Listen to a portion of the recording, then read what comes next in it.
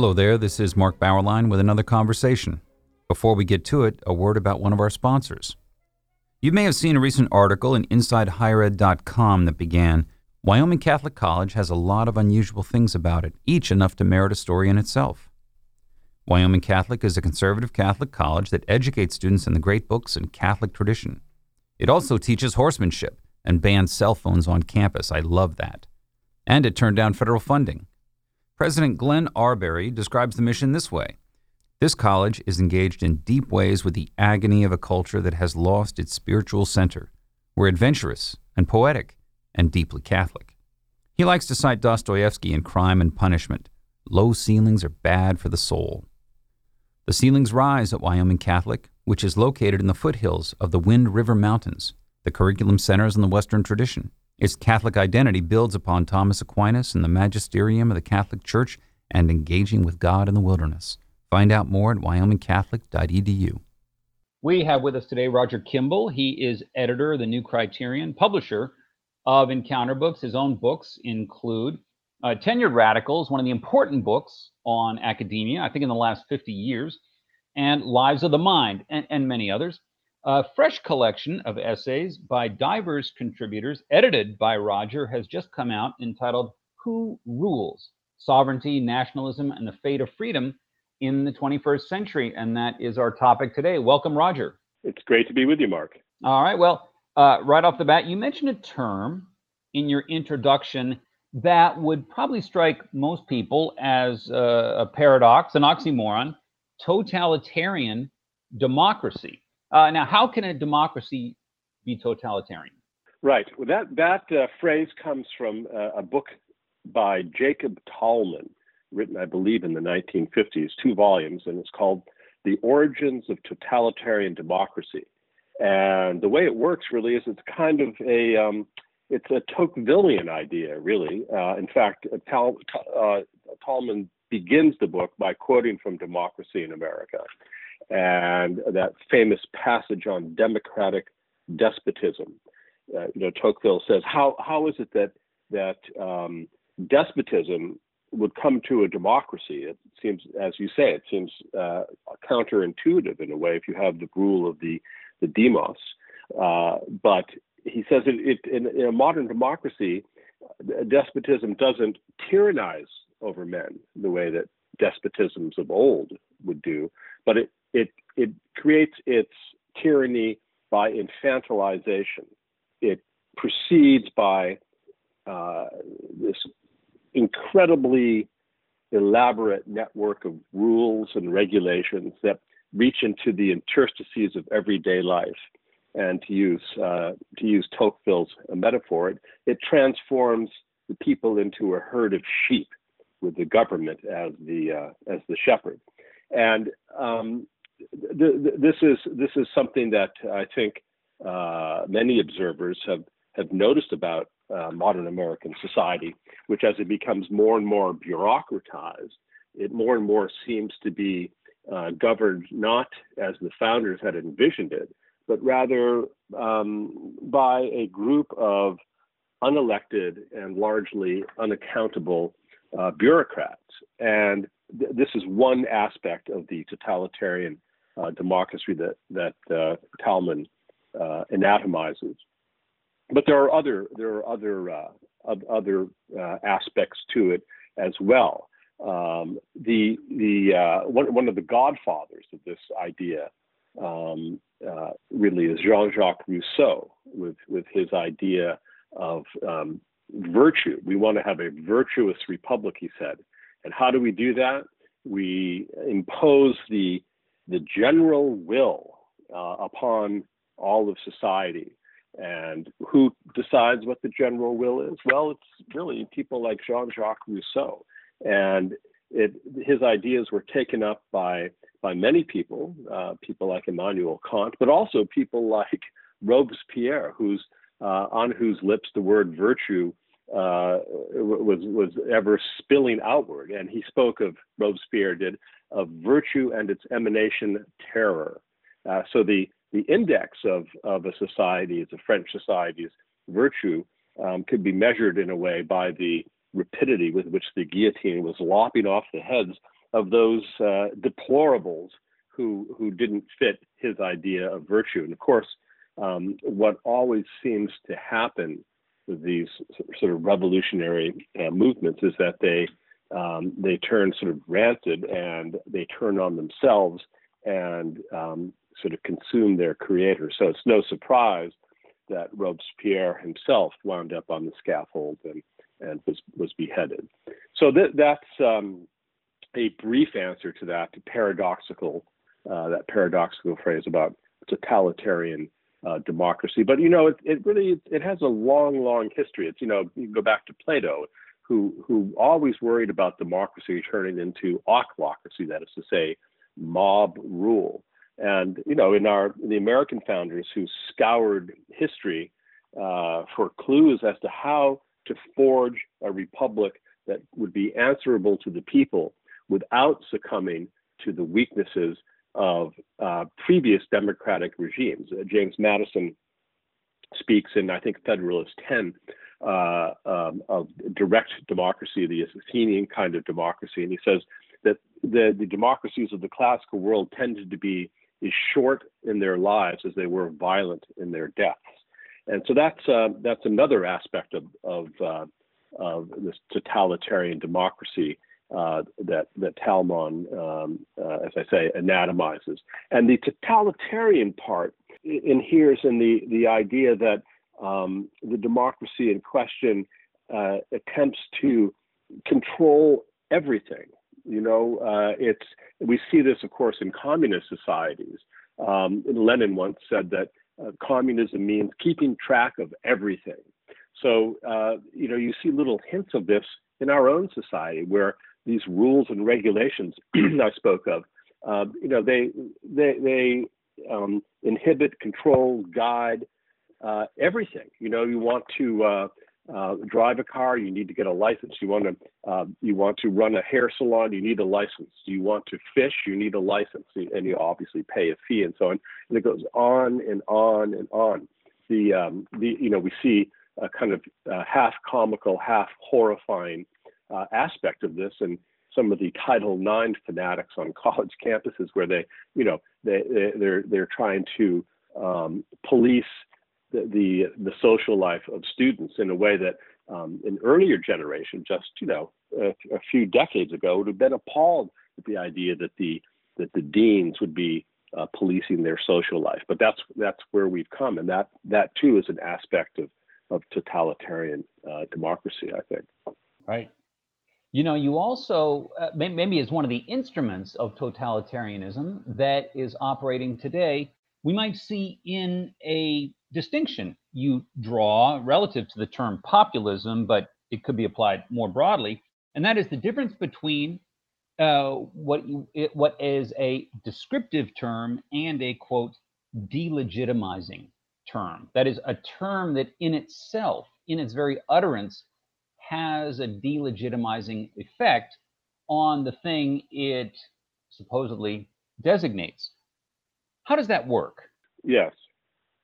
Well, I mean, the term populism, I think, is such a term. I mean, what does it really mean? It means popular sovereignty in a way, but I used the term deplorable on purpose a few minutes ago, because when Hillary Clinton disparaged this basket of deplorables, what she was doing really was describing a movement, describing people who wanted to sort of take back and rule themselves. That's why we called the book "Who Rules." I think that the issue of sovereignty is at the very center of all of these essays. It's kind of like a Rashomon like enterprise, this book, in the sense that we have, from different points of view and emphasizing different aspects of this question, who rules? That is to say, where does sovereignty lie? Does it lie in we the people, or does it lie in this cadre of what I called unelected and largely unaccountable bureaucrats? And I think that you can see the way that the term populism has been deployed by the left in recent years it's not a descriptive term, really. It's not. It's really a way of trying to delegitimize that which it's describing. So Donald Trump, for example, I mean, he's the standard bearer, I suppose, of populism in the American context today. But he, from the very beginning, 19 minutes after he was inaugurated, the Washington Post raised the question of impeachment. Now, why was that? Well, he was held to be illegitimate, but why? I mean, he was elected in a free, open, and democratic election. He got the requisite number of electoral votes. Therefore, he was the legitimate president of the country. And yet, there is a large portion of the population, or at least a large portion of the beautiful people running the media and staffing our colleges and universities, for whom he can't be legitimate because he was elected without their permission. He's someone who fundamentally, I think, challenges that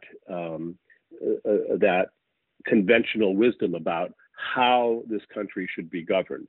I mean, we think of ourselves as having a two-party system, but I think that James Pearson, one of the contributors to this volume, got it exactly right when he said that really we live in a 1.5-party system in the sense that there is a regime party, which for the last 6 or 7 decades has been the Democratic Party, and every now and then a Republican may be elected, but on the understanding that he's not going to fundamentally challenge the system.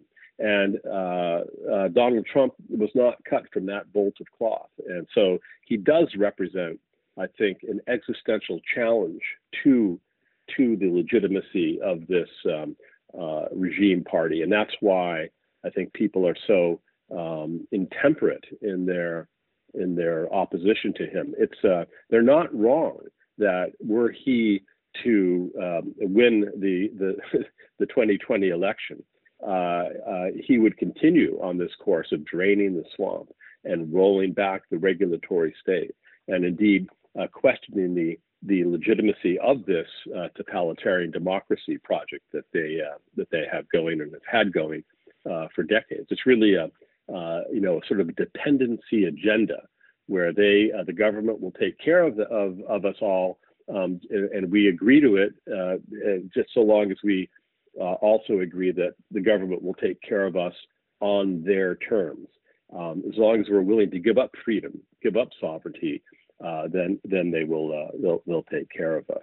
One of the features of this cadre, the elite, is its internationalism, its cosmopolitanism that is discussed in 2 essays, one by Victor Davis Hanson in the book, the other by John Fonte.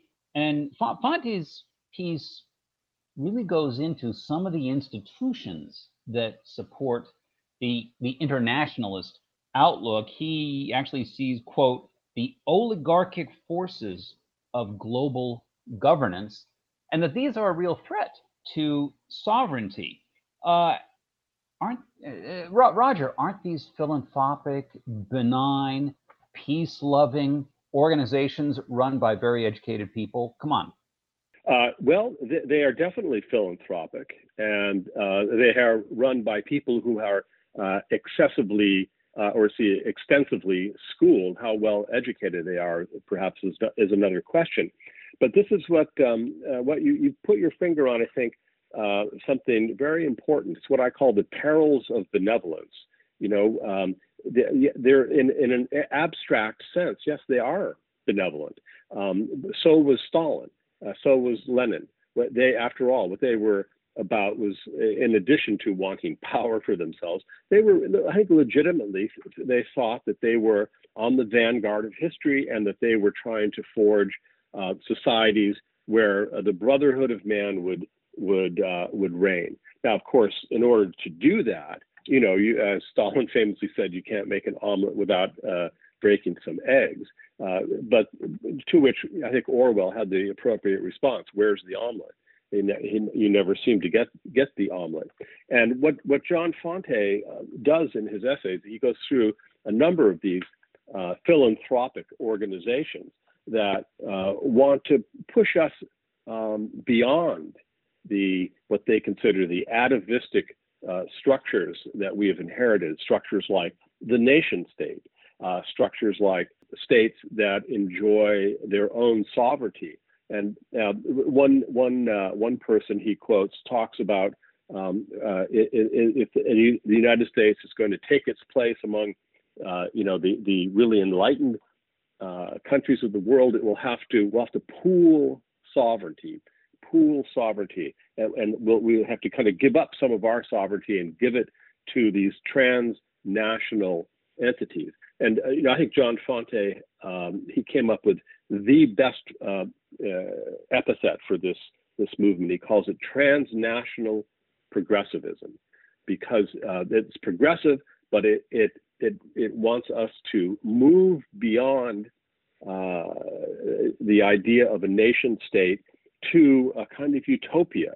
Where we're all in it together, and we've given up local atavistic loyalties, and we understand that, as Hillary Clinton said, not only does it take a village, but it takes a village in this huge global sense.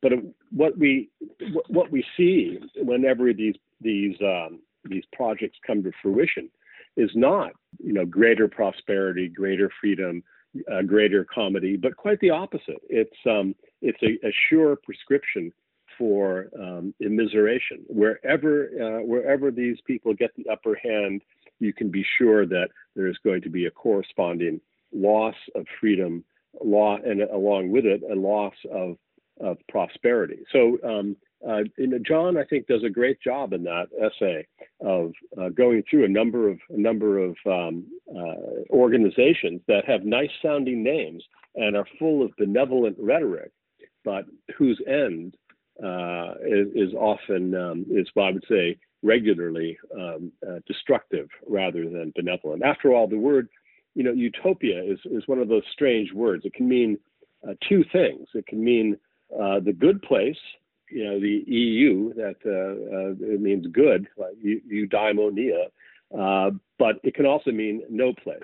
And I think that it's the latter that often comes to the fore when you're talking about these philanthropic enterprises. Yeah, Michael Anton says that there is really a core idea to a lot of these people, and that the idea is that there are no real enemies, that enemies are really a function of, as you put it, atavistic formations and ideas, such as the nation. And as I read, Anton and John's pieces, one of the things that strikes me is, in order to run these organizations, to lead them, to presume that you've got a grasp on the better world. And we're not just talking about a small, as you say, it's not a small town we're talking about. This is the world. Roger, where does the monumental ego, the confidence come from that these people seem to possess? I envy them. Their hubris. Wow. Yes. No, it is. It's the hubris of unbridled narcissism, I think. It's really when you come right down to it. There's something infatuating by the spectacle of one's own virtue on parade. And that's why, people talk about virtue signaling and that kind of narcissistic enterprise. And why is it so prominent? Why social justice warriors? Why is this such a prominent feature of our academic life today? Well, I think it has to do with this unbridled narcissism. Finally, there's a kind of untethering from the pressure of reality that our very prosperity has allowed these people to indulge in. And they like Narcissus in Ovid's Metamorphosis, they're peering at their own image, and eventually it consumes them. John O'Sullivan has an interesting essay here in which he believes that the, quote, creedal theory of American identity, that is the idea that really what is fundamental to American identity is a commitment to certain biblical and Judeo-Christian and Enlightenment principles, propositions, as Lincoln put it, that there really is more to American identity than that. More is involved. What is the more that he thinks is crucial to American identity? And Roger, actually, where do you stand on this? Is a live debate in a lot of nationalist circles. Where do you stand on that?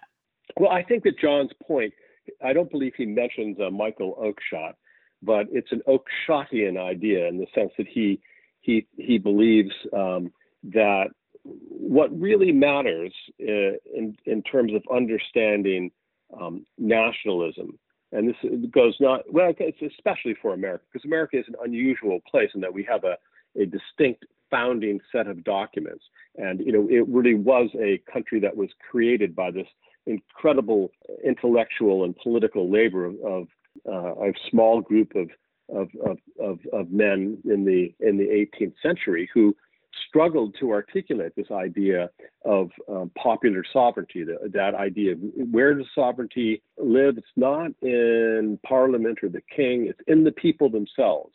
And the way in which that is sort of exfoliated is really quite an amazing